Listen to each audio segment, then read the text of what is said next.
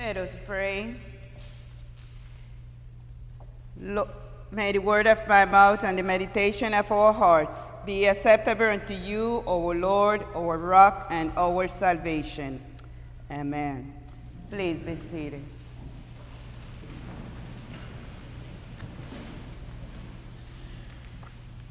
Lord, teach us to pray. Jesus was a man of prayer. Why? Because every major decision that faced him, before every significant turning point in his ministry, we see him consulting with his Father in prayer.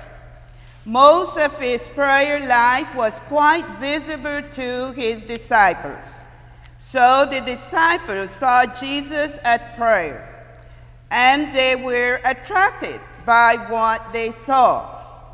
So they went out of their way to ask Jesus to give them explicit instruction. And they said, "Lord, teach us to pray." One of the problems we often have with prayer is that we see it as an obligation. We see it as a duty. It is that, of course, but it is not merely that. When we see prayer only as an obligation, as something we must do, we lose the joy of it. Remember, this took me to my children's days. As I mentioned before, I'm from Costa Rica, and before high school, we were living in a very rural area, countryside, and we do a lot of climbing trees and so forth. So that morning, or I think it was afternoon, we were gathered, and sometime one of the group would climb the tree. And this is when the girls and boys all together having fun. And this time, Rodolfo, which is his name, he were to climb this tangerine tree. But all in a sudden, he went up, slipped, and fell. But the news went that fast to his grandmother that she zips down where we were.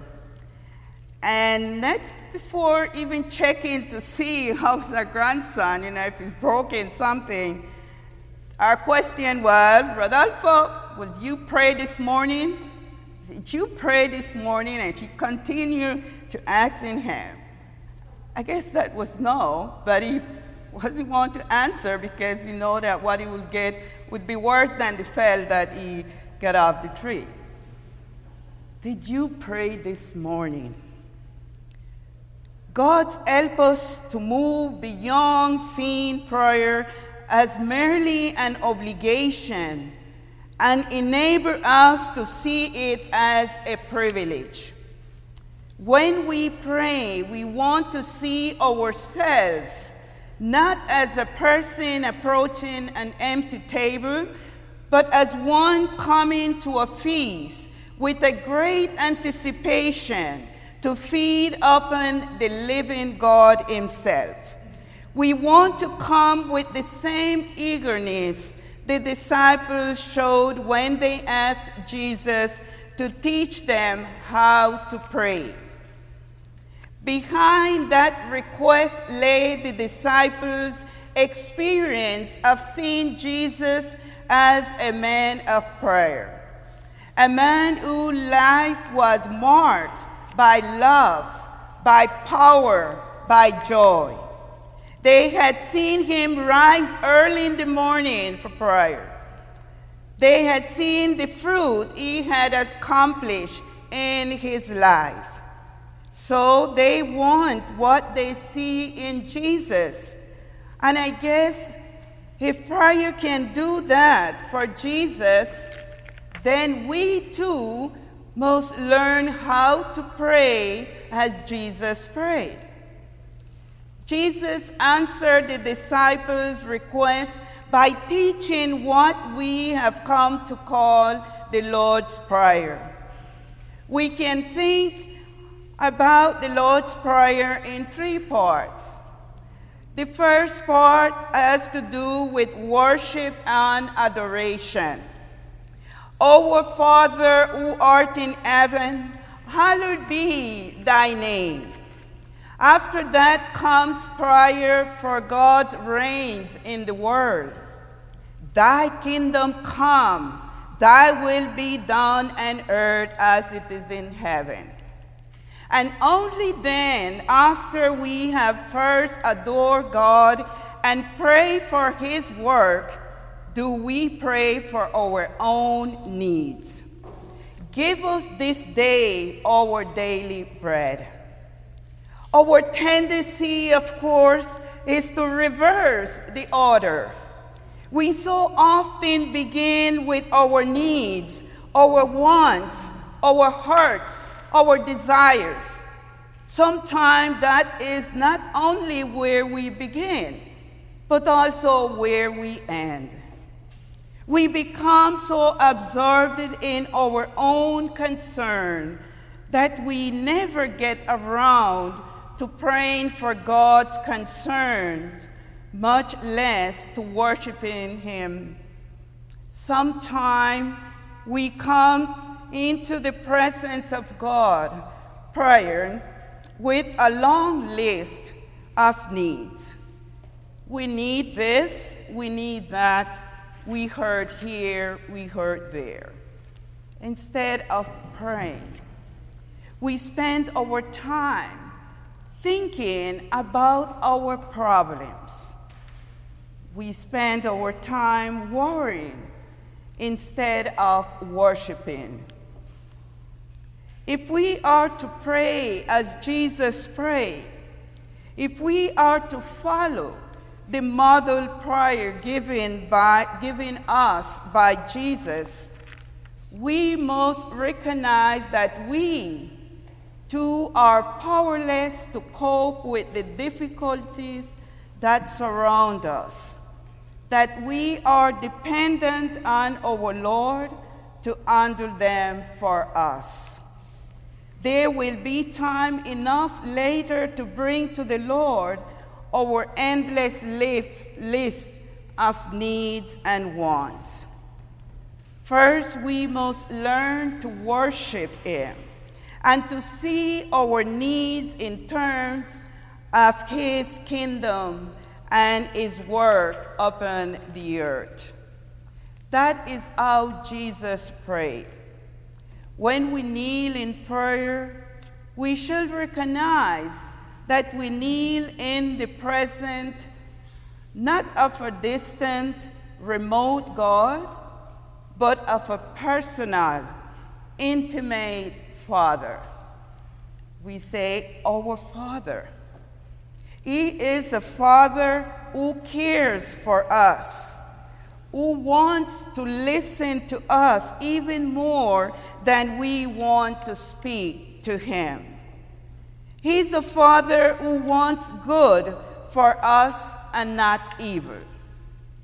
As we heard in the gospel, what man of you, if your child asks for a fish, will give him a snake instead of a fish? How much will your Father who is in heaven give good things to those who ask him? He is a Father who cares for us. So what does prayer mean in our days today? It is something we do only on Sunday or at home here at the cathedral. It is a daily exercise 2 or 3 times a week. The discipline of prayer is difficult and demanding and requires us to make a place in our busy life. Everyone must commit as much as we can to keeping that bond with God alive. Sometimes we don't see its effect immediately, but we gradually feel a change in our lives and in our heart. Prayer opens the door of grace that God gives us, but we must pray insistently. We heard Abraham insist, almost to the point of being a comedian in his intercession for the people of Sodom and Gomorrah. The dialogue with God shows us how the prayer of intercession is not only a bond with the Father, but an example of love for the neighbors.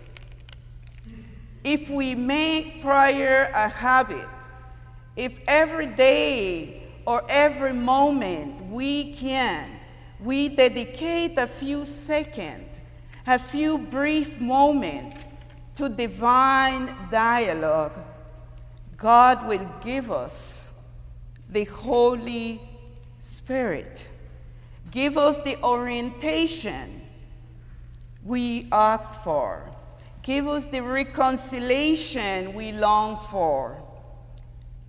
Jesus will give us.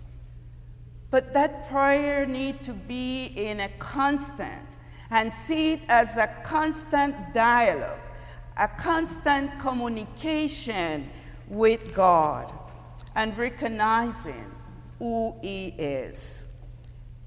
God, or Jesus, stressed that the need to be patient and insistent in prayer. That is where we are called. And constantly asking the Lord, Lord, teach us to pray.